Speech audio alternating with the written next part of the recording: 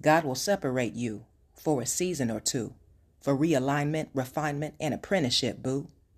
You see, he's heard your prayers, and now he's talking to you, and he couldn't have just anybody walking with you. I know it's hard for you because you're used to that human connection, but in a multitude, we don't get that personal lesson.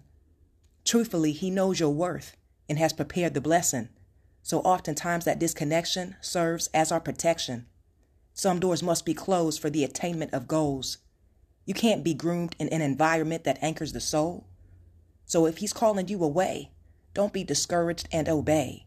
God's plan to prosper you will make sense one day. Now, with that said, may God bless you always in fitness, health, and in spiritual wealth. I am your girl Belle Fit, and we are the Black Sheep Believers.